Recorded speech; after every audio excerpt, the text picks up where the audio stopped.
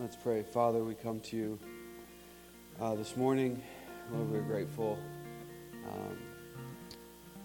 for this opportunity for us to gather, worship you through song and through your word, Lord. We just pray this morning, Father, that you would prepare our hearts, that your word would go out,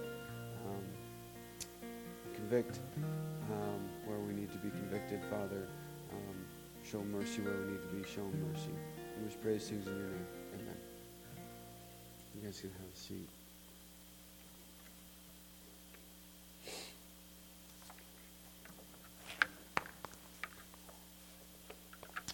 Well, good morning, Mercy Hill. It's a pleasure to be with you this Sunday morning to bring you the Word. If you are new or if you haven't been here before, my name is Matt. I am a pastoral intern for Mercy Hill. This year, again, if you're new, we are going through the book of Romans. I think we've set aside 50 weeks of the 52 to go through Romans. This week has us in Romans 6. It's a short, I guess, in length, number of verses section, but it is a very powerful section. And so why don't we just read that? If you turn with me to Romans 6, starting in chapter 6, verse 12, it says this: "Let sin therefore reign in your mortal body, to make it obey its passion. Do not present your members to sin as instruments for unrighteousness, but present yourselves to God as those who have been brought from death to life, and your members to God as instruments for righteousness. For sin will have no dominion over you, since you are not under law, but under grace." Let's pray one more time. Father, we thank you again, Lord, for your word. We thank you so much for the truth that is in this passage. We just pray that it would pierce us this morning, that we could truly understand it, so that we could live our lives out better and more pleasing to you. And we pray these things in your name. Amen. So to set up this morning, I want to talk about briefly, I know this is going to be another basketball setup. Last time you were here, if you were here when I was here, there was a basketball setup. And this is also going to be one of those, so I'll apologize in advance. But it's a different one, so it's still not the same thing. But this morning, I want to talk to set up about what it was like, for those of you who have ever played basketball, whether it's an organized or just shooting hoops in the driveway, the progression of what that's like. So for those of you who started out young with a little Tykes hoop and a small ball, it was great. The hoop was low. We could get sort of a ball into the hoop. And then as we got older, the hoop got bigger and it got taller and the ball got heavier. And basically what happens is we are small children with a heavy ball and a 10-foot basket. And we do whatever it is in our power that we can to hoist this ball from where we're at into this bucket, right? And we all understand that in basketball, the most important thing is to get buckets. Everybody's aware of that. And so we go through life, or we go through several years here until our bodies mature and we reach the age of puberty and we have more muscle and we've developed all of this and it becomes easier. But what still remains is that old way of hoisting this ball into this basket. And then when we enter the age of 12 or 13 and we join organized sports, at least that's when it was for me, the coach, his job is to help you become better, correct? He is actually going to teach you a proper form in how to shoot a basketball or how to do an actual layup. So for example, when my first basketball camp, it was right-handed layups. You imagine a string attached to your elbow and your knee, and when you go up for the right-handed layup, that's the leg that you jump off of is your left, and then on the other side. And we have this proper form, basically, which does what? But increase the probability that the shot that you shot is going to go in. Because as we explained earlier, the most important thing is getting the ball into the hoop, right? But what happens is, as we step back and we learn this proper form, it becomes more and more important that we're practicing this, right? It takes thousands and thousands and thousands of shots for a person to change their form from what is horrible form to what is decent form, and to be able to use it in a game. It's one thing to be doing form shooting thousands of times in a basket, in an empty gym, at a bucket by yourself. Is another thing to use that same exact form when the pressure is on in a game or in practice. Now, I realize some of you are probably confused as to why it is I'm talking about this, and that's fine. The point that I'm making is this. When we learn something new like that, when the pressure is applied, our bodies tend to revert back to the old ways. So I can spend months, years, thousands, hundreds of thousands of shots. I can practice my new form. But when the pressure is truly applied in a game, the tendency is always going to be to go back to that old bad form, right? So in basketball, it may be whatever you want to call it. Your elbows go out, your feet aren't at the proper place, however you want to do it. But we exist now in this basketball world that I've elaborately developed with this tension between my old form, which is wanting me to do what it's telling me to do, and my new form, which is the proper way to do things, which increases my probability of making shots. Now I can tell by the blank stares we have still some elaboration to go, so that's fine. But basically, what we're trying to set up here, and what Mark talked about last week when he brought the message, is Paul answers this question of, what shall we say then? Are we to continue to sin so that grace may abound? Because Paul had just explained previously that the law came to increase trespasses, but that we are not under it, but that rather we are under grace. And so today we reach the culmination, or we reach the imperative of Paul's argument, which is that sin is not going to reign in our mortal bodies. And the reason of that is because he expressed to us in verse 11 that you should consider yourselves dead to sin, but alive in Christ Jesus.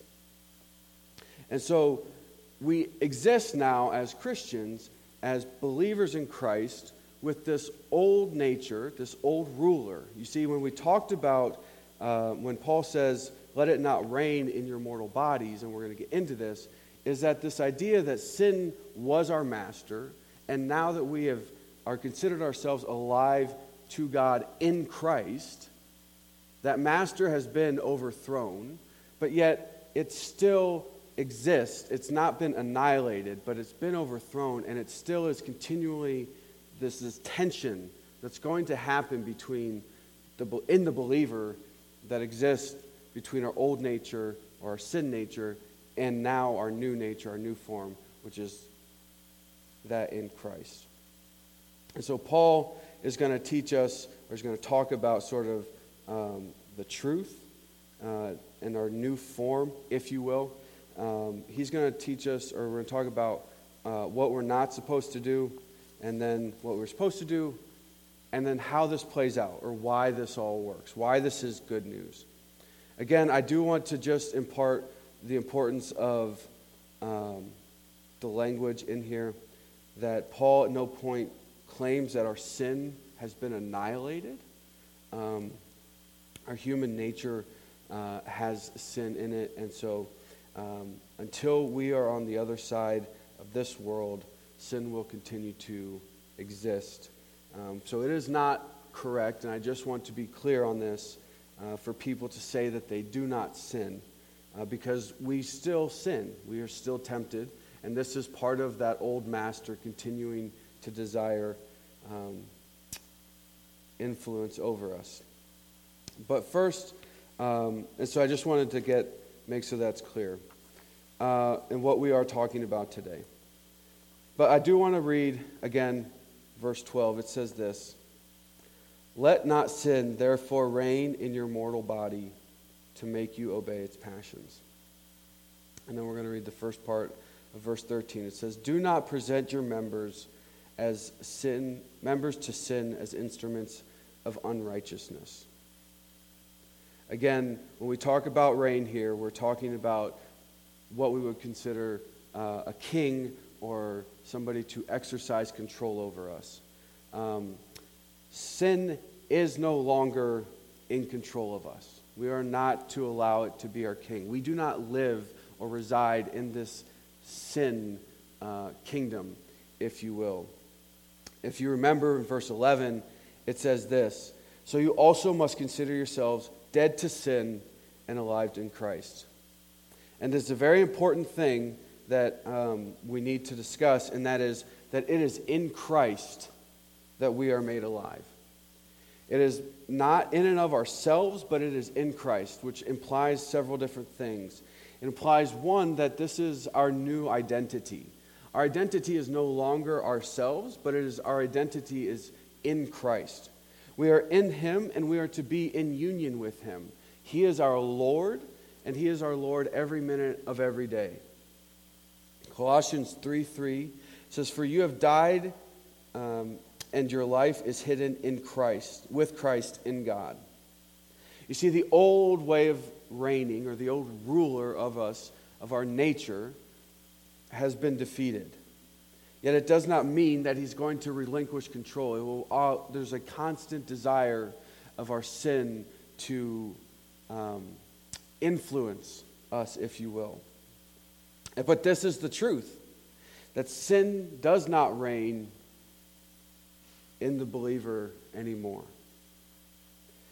And then he's going to tell us that it's important for us to guard our members. We are to guard ourselves from unrighteousness. This is not contradictory to the labor that Paul has had previously about grace is free and it is through faith that we are saved. You see, what we're talking about is this process that we call sanctification. So when we talk about our salvation, we talk about justification, which is this idea that we have been, when we put our faith in Christ, that grace is bestowed upon us and that we are in a legally right standing with God. This is done not by anything of our power. It is fully the power of God that saves us, and we are justified that way. But the second part of it is this sanctification, which means that it is us that works with the Spirit that has been bestowed upon us or in us, that we are made holy. And we'll never be sanctified on this side of heaven, which is part of our hope, is that that day is coming. But it is through faith that we are justified, and it is also through faith that we are sanctified. We can't do it in and of ourselves. We can't do it in and of our own will, our own fruition. It is by faith that we are able to guard ourselves from unrighteousness.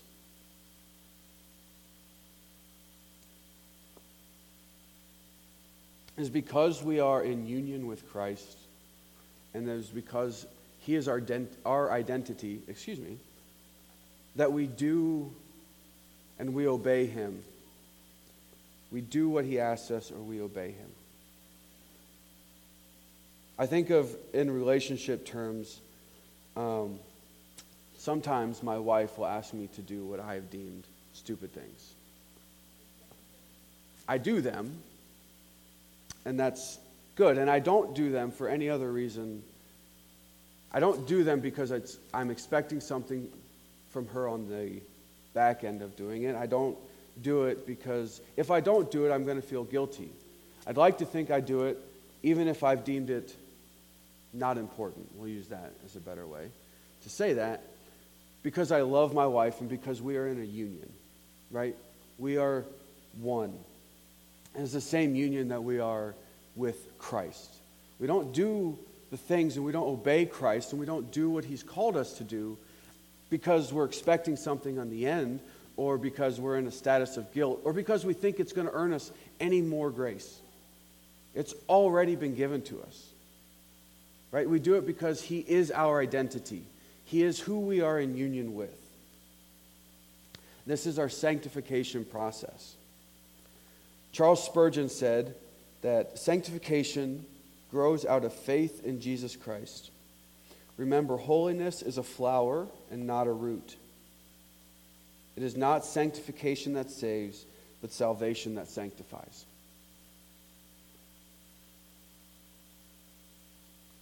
The plea here is quite simple. We are to guard ourselves, and we are to be not putting ourselves into bad situations. Let us guard our hearts from presenting it to sin for unrighteousness. Let's guard our feet, our arms. When he talks about members, he's talking about our physical members. Right? We have to guard what we're doing with those things. Let's not present them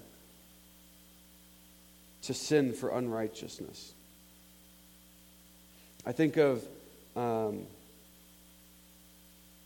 somebody who has recovered from alcoholism.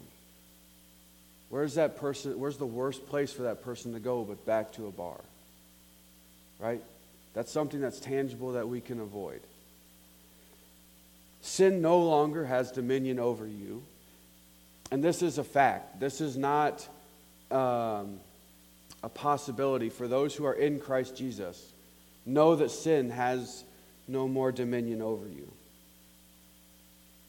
We are to guard ourselves, not be like the pig who returns to the mire, or the dog who eats up his vomit after he's vomited it. It was already in there one time. It didn't result very well, yet the dog goes back to it. Let us not be like that.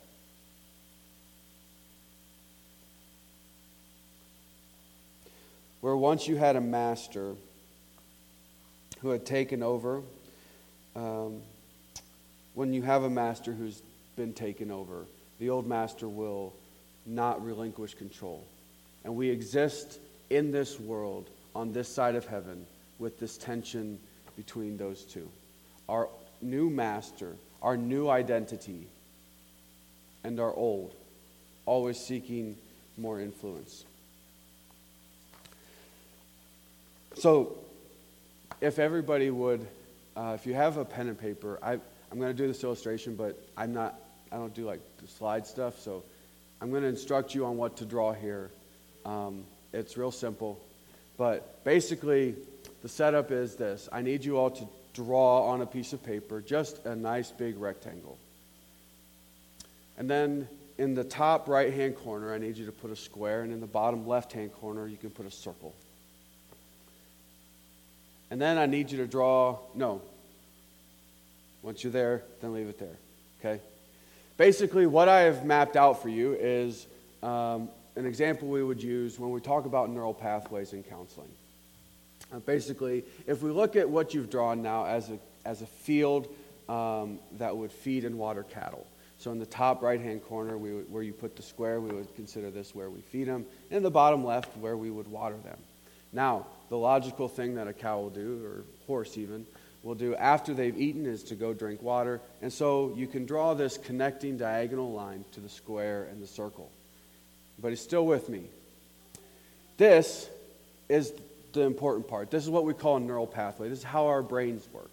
Is that we develop these neural pathways. We get used to doing certain things in certain ways, and that's why behavior change actually is really difficult, because you're not just changing physical behavior, but you have to change how your neural pathways work. Anyhow, now what I need you to do is draw another line directly in the middle, making two separate parallelograms. So we're separating our once rectangle, and we're drawing a line right down the middle. So that our top right-hand corner and our bottom left-hand corner images are separate. Now, what will happen when the farmer does this is that those cattle will continue to use that old walking path, that old neural network, and walk to that fence and then be confused. Like, what is this? And then they will find a way to get to the water. They'll figure it out, but then that becomes a new pathway. When in fact, all they need is to be taught, they can just walk straight down and create a new walkway, right? A new neural network. This is how it works. This is why it's really difficult for actual behaviors to be changed, because most people, we have to learn on our own, right? Instead of having somebody help us out. The reason I bring this up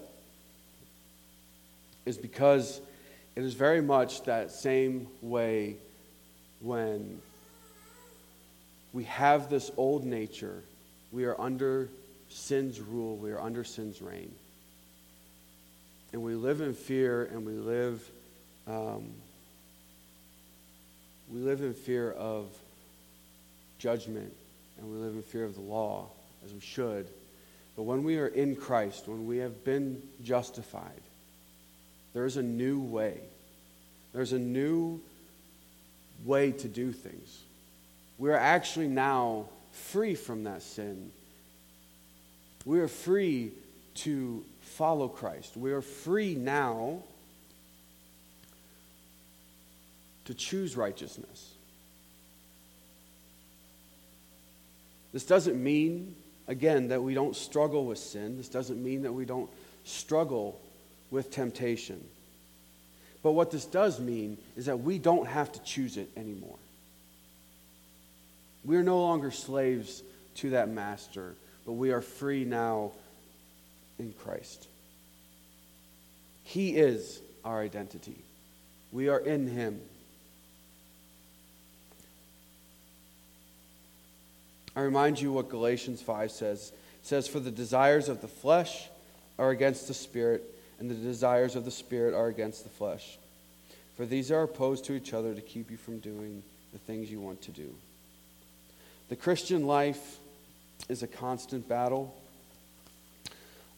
It will never end on this side of heaven. We will always have our old nature, our old master desiring to influence us. It's not enough to just give a negative. And by negative, I mean the taking away. So Paul instructs, do not do this. But it's also important to give a positive, right? And by positive, I mean adding. And so Paul adds at the end of in verse 13, what we are supposed to do. So he said what not to do, which is do not present your members to sin as instruments for unrighteousness. Okay, then what? But present yourselves to God as those who have been brought from death to life, and your members to God as instruments for righteousness. I think it's very important to note here that we are to present ourselves as those who have been brought from death to life. We were once dead in our trespasses, and we have now been made alive in Christ. We are no longer dead to sin. We are now dead to sin. We are no longer a slave to sin. And one of the things that happens when people give simple instruction like this is we often, at least I do, get like a "it must be nice" type of a attitude. Like, you don't have to struggle like I struggle. Like, you got to, Paul, you met Christ on the road to Damascus. Like this, it's easy for you to say, present yourselves as righteousness, as from dead to life. And we get this sort of attitude, but I remind you of a little bit of Paul's experience in 2 Corinthians. He says this about his journey. He says, 5 times I received at the hands of the Jews 40 lashes less one. 3 times I was beaten with rods. Once I was stoned. 3 times I was shipwrecked. A night and a day adrift at sea. On frequent journeys, in danger from rivers, danger from robbers, danger from my own people, and danger from Gentiles, danger in cities, danger in the wilderness, danger at sea, danger from false brothers, and toil and hardship, through many sleepless nights and hunger and thirst, often without food and cold exposure.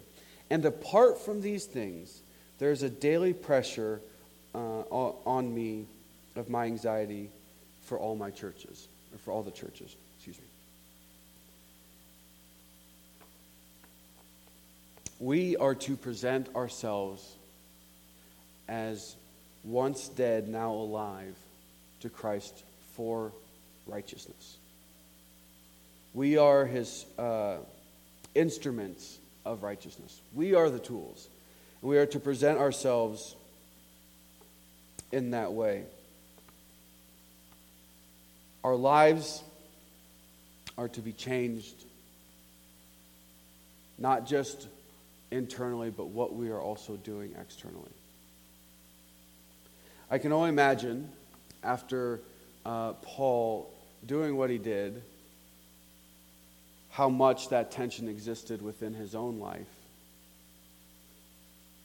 This idea of the old sin master reigning, desiring influence over him, but the constant battle to choose to present himself as to righteousness, to God for righteousness. It's why he wrote in 2 Timothy, I have fought the good fight, I have finished the race, and I have kept the faith. When the Lord calls you and you receive him, remember what you're signing up for. This is a battle. This is a constant struggle. However, brothers and sisters, we have now been made alive in Christ to God. We are in him. We are to have union with him. We are in a union with him. And he is to be our Lord every minute of every day. That's how it is. Not just Sundays, not just on small church nights. Christ is Lord. Where sin had dominion over you, he no longer has it. This is not a suggestion to let not sin therefore reign in your mortal bodies. This is a statement of fact. Let not sin therefore reign in your bodies. Doesn't mean we don't sin, but it does mean that this isn't what's reigning over us.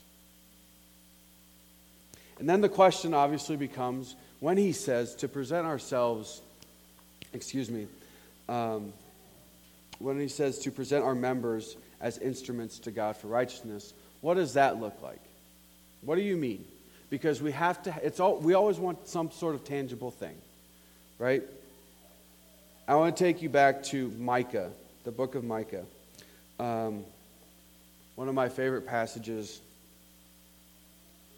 in the 6th chapter, starting in verse 6, it says this, and this would be the Israelites basically asking, with what shall I come before the Lord and bow myself before God on high? Will the Lord be pleased with thousands of rams, with 10,000s of rivers of oil? Shall I give my firstborn for my transgression, the fruit of my body for the sin of my soul?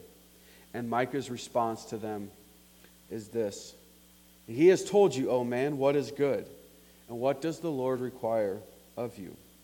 But to do justice, to love kindness, and to walk humbly with the Lord your God.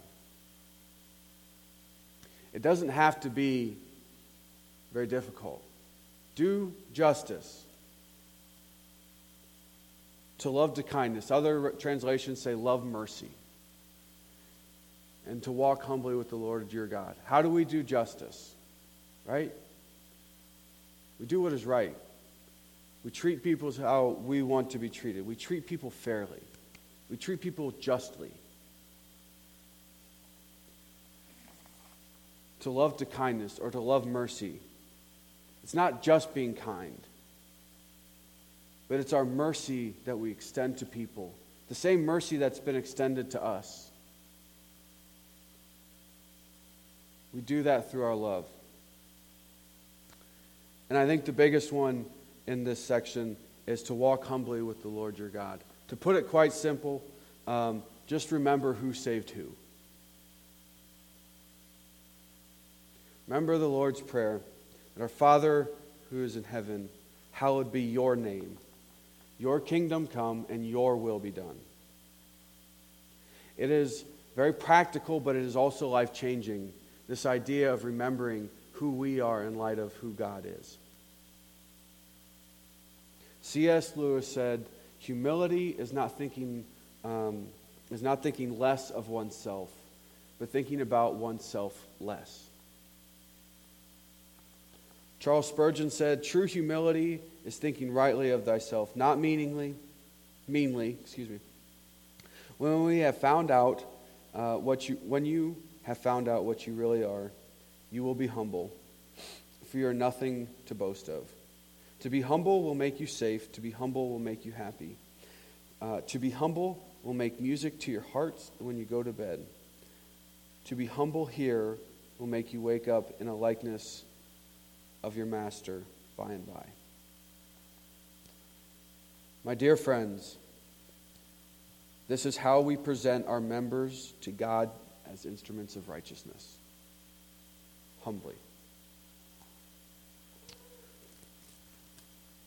Excuse me.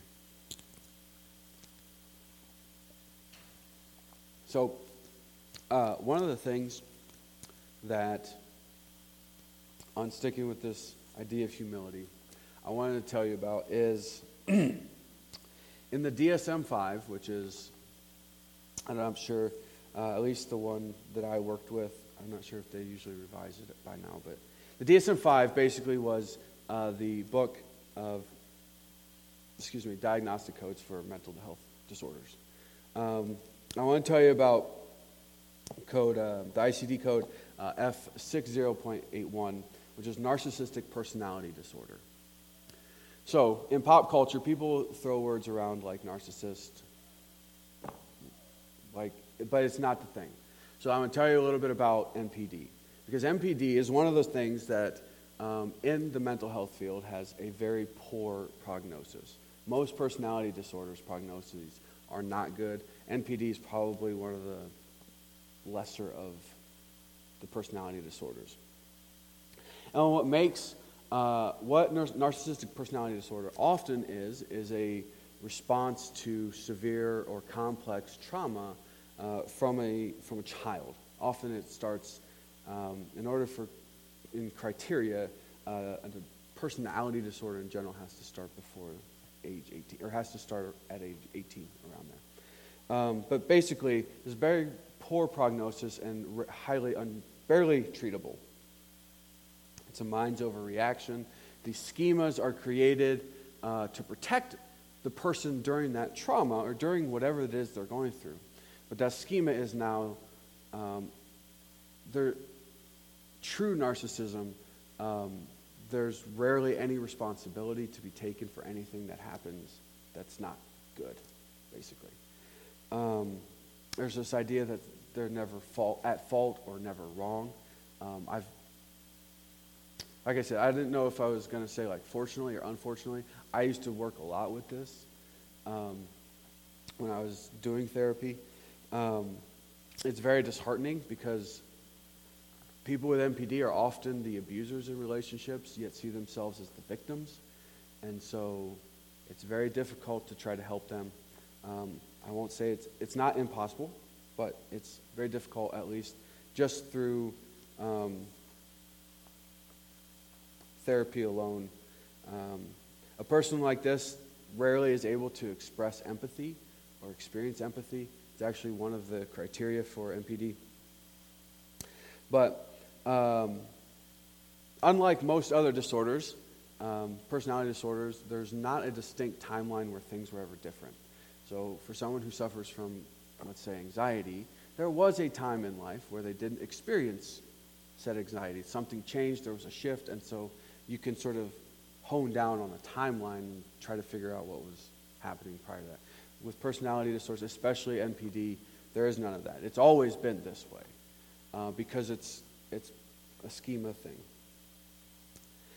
Now, I tell you this not just to tell you about NPD and what it is, but I wanted to give you the most extreme example that I could of somebody who truly lacks humility.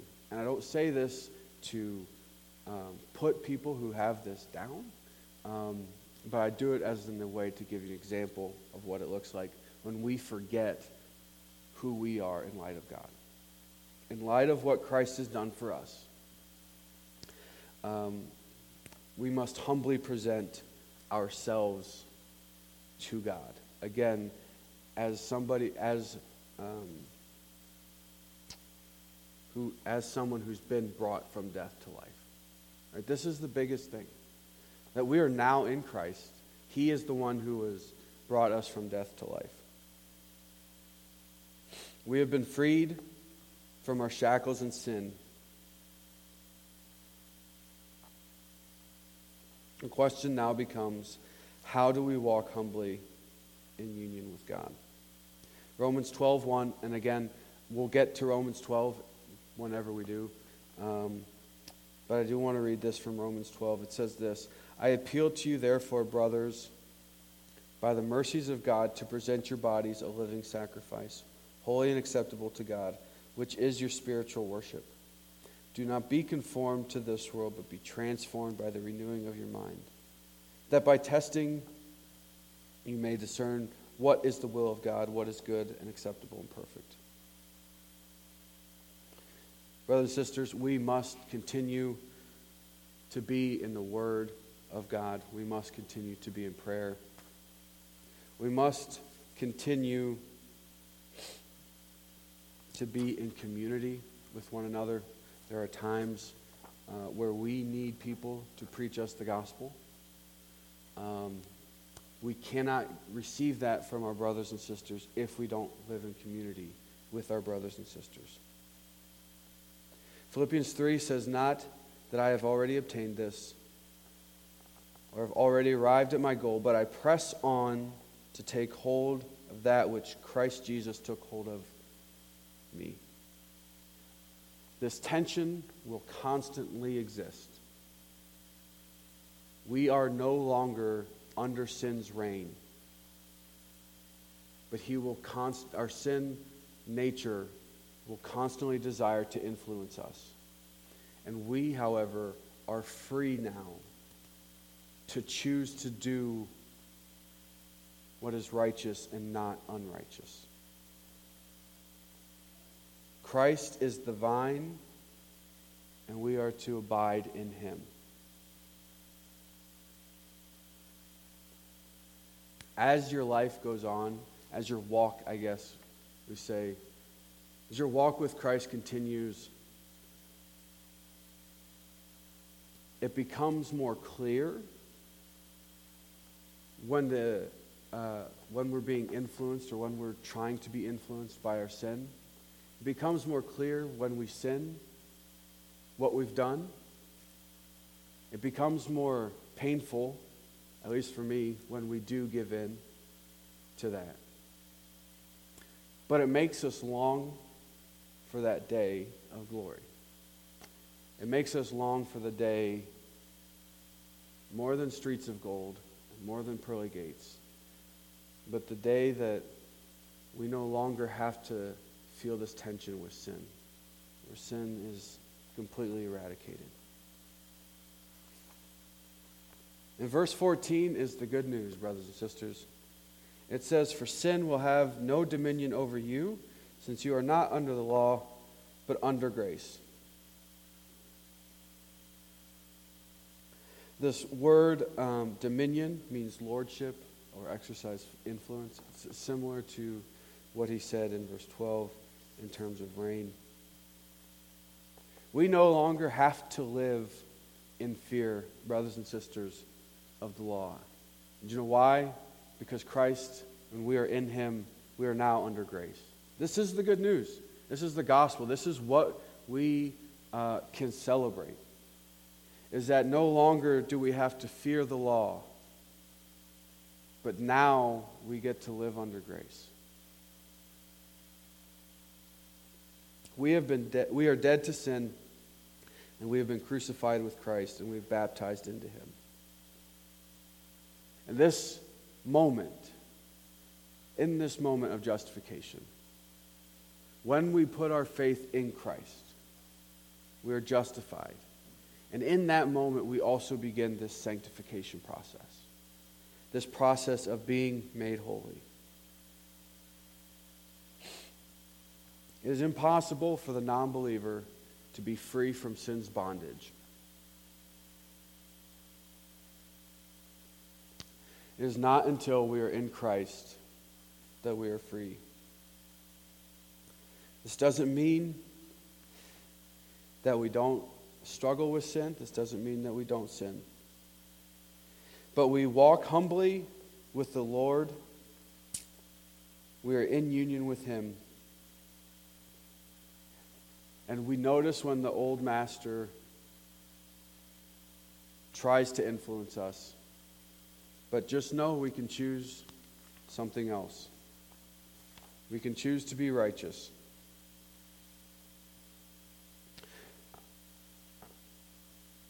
And we know why sin doesn't reign anymore.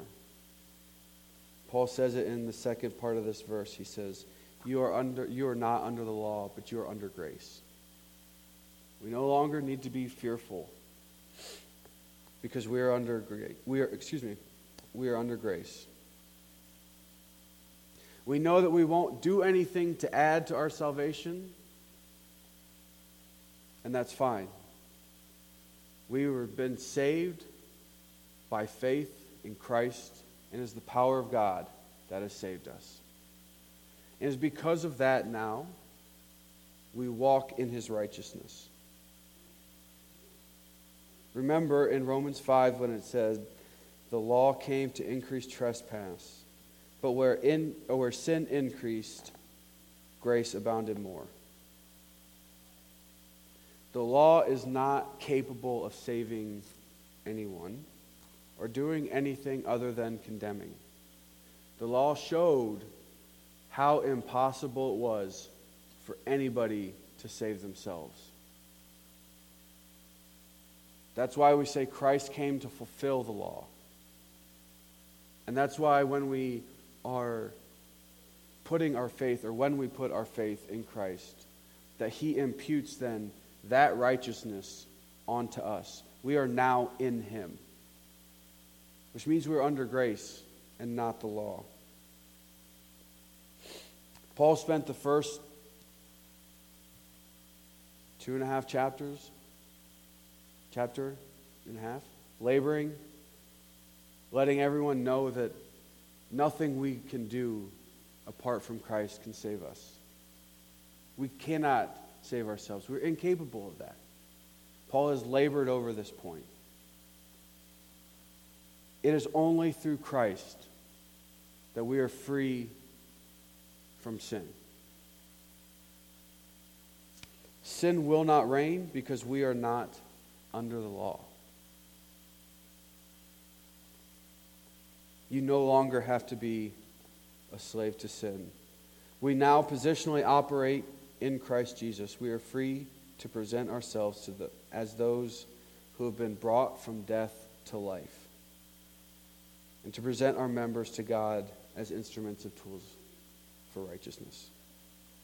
This tension will always exist, but that's okay, because we can put our faith in Christ. The grace of God is what saves us, and the grace of God is greater than the sin that is in you and I. So sin shall not reign in our mortal bodies. There's an example, I remember 3 years ago, I think we did our first E2 course. It was probably 30 of us. We met for like 3 hours on Sunday nights once a month. By the end, we had about 20% participation. But I remember it was where I was introduced to this idea of this concept of root to fruit. So basically, this idea of our salvation, our justification, is the root, which would be where hearts are. This is our root. This is internal. Roots are underneath. But when we are justified, it will always produce some sort of fruit. Because lots of people like to say, oh, well, I was saved at this date, and I'll use that as my, card to get out of hell, apparently. Justification, true justification, will always lead to some form of fruit, right? It will always lead to us striving, and it's not, again, I say striving, it's not of our own will, it's not of our own fruition. It is through faith that we are able to choose righteousness. It's not our own will that we do good deeds. It is only through the will of Christ. It is only because we're in Him that we can do this. This is the good news. Is that true saving faith will always produce good works. And we don't have to be in fear when we sin, because we're not being held to that standard anymore. We're not under the law. We are under grace. So when we sin, because we're going to all sin, we can repent and we can still live in freedom, because sin is not in charge. Sin is not what's reigning in our lives anymore.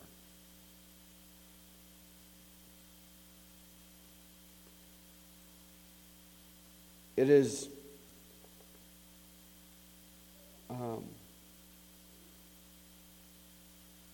again, the position in which we do this is not one of, I'm going to get something in return, or that I'm adding to my salvation, or anything that I owe Him. We don't obey Him out of guilty or duty. We obey Him because our hearts have been transformed. It is out of our love for Him that we obey Him.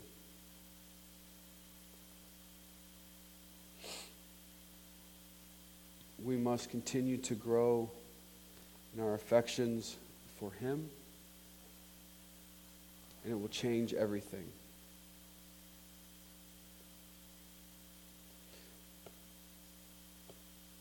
Before, when sin reigned in our bodies, it knew exactly what we needed to feel comfortable. Our minds, our bodies. Sin knew what made things feel good. But it is no longer our master, which means that sometimes we need to be patient and wait upon the Lord in His time to show us what we're supposed to do, so that we are not presenting ourselves, our members, as you would, to sin for instruments of unrighteousness. But we can present our members to God for units of, or tools of righteousness. On this side of heaven, the tension will always exist between our new nature and our old. But brothers and sisters,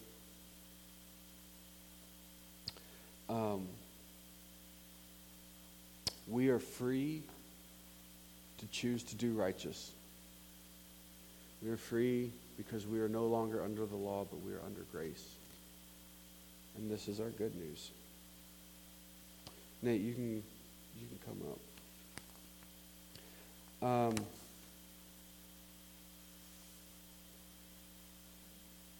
I was thinking how I want to close and do everything like that, but it's really, I want to give you one challenge, I guess. I don't know if it's a challenge, but for those of you who are in Christ, and you, like many, I do at least, and we talked about last time I was here too, struggle sometimes with assurance of my salvation, assurance of, am I truly saved? If all of this that we talked about today is true, then there will have been a time before Christ. There's a life before, and now there is a new life. for myself, I look back at what my life looked like before I started truly following Christ and truly presenting myself, I guess, my members as tools for righteousness. And there's a distinct difference. Maybe not that I sinned less or that I sin less now than I did then, but it's rather, there's just always there's going to be a stark contrast, because the salvation, your justification, that root will begin to produce fruit, right? If you're not in Christ, brothers and sisters, I would implore you, you don't have to live in fear of the law when you're in Christ, because you are free under grace. And so I would implore you, beg you, to truly consider putting your faith in Christ. Because apart from that, we are still dead in our trespasses. But we can be brought alive in Christ. And He can be our new identity. So let's pray. Father, this morning we thank you, Lord, for the cross. Thank you that, Lord, your grace is abundant. It is more than we deserve, but you are gracious. Your grace knows no end, and your mercy. Father, we just pray for everyone in here, Lord, that as we go out, we would continue to present ourselves to you, so that you may use us for your sake, for righteous sake. In your name we pray. Amen.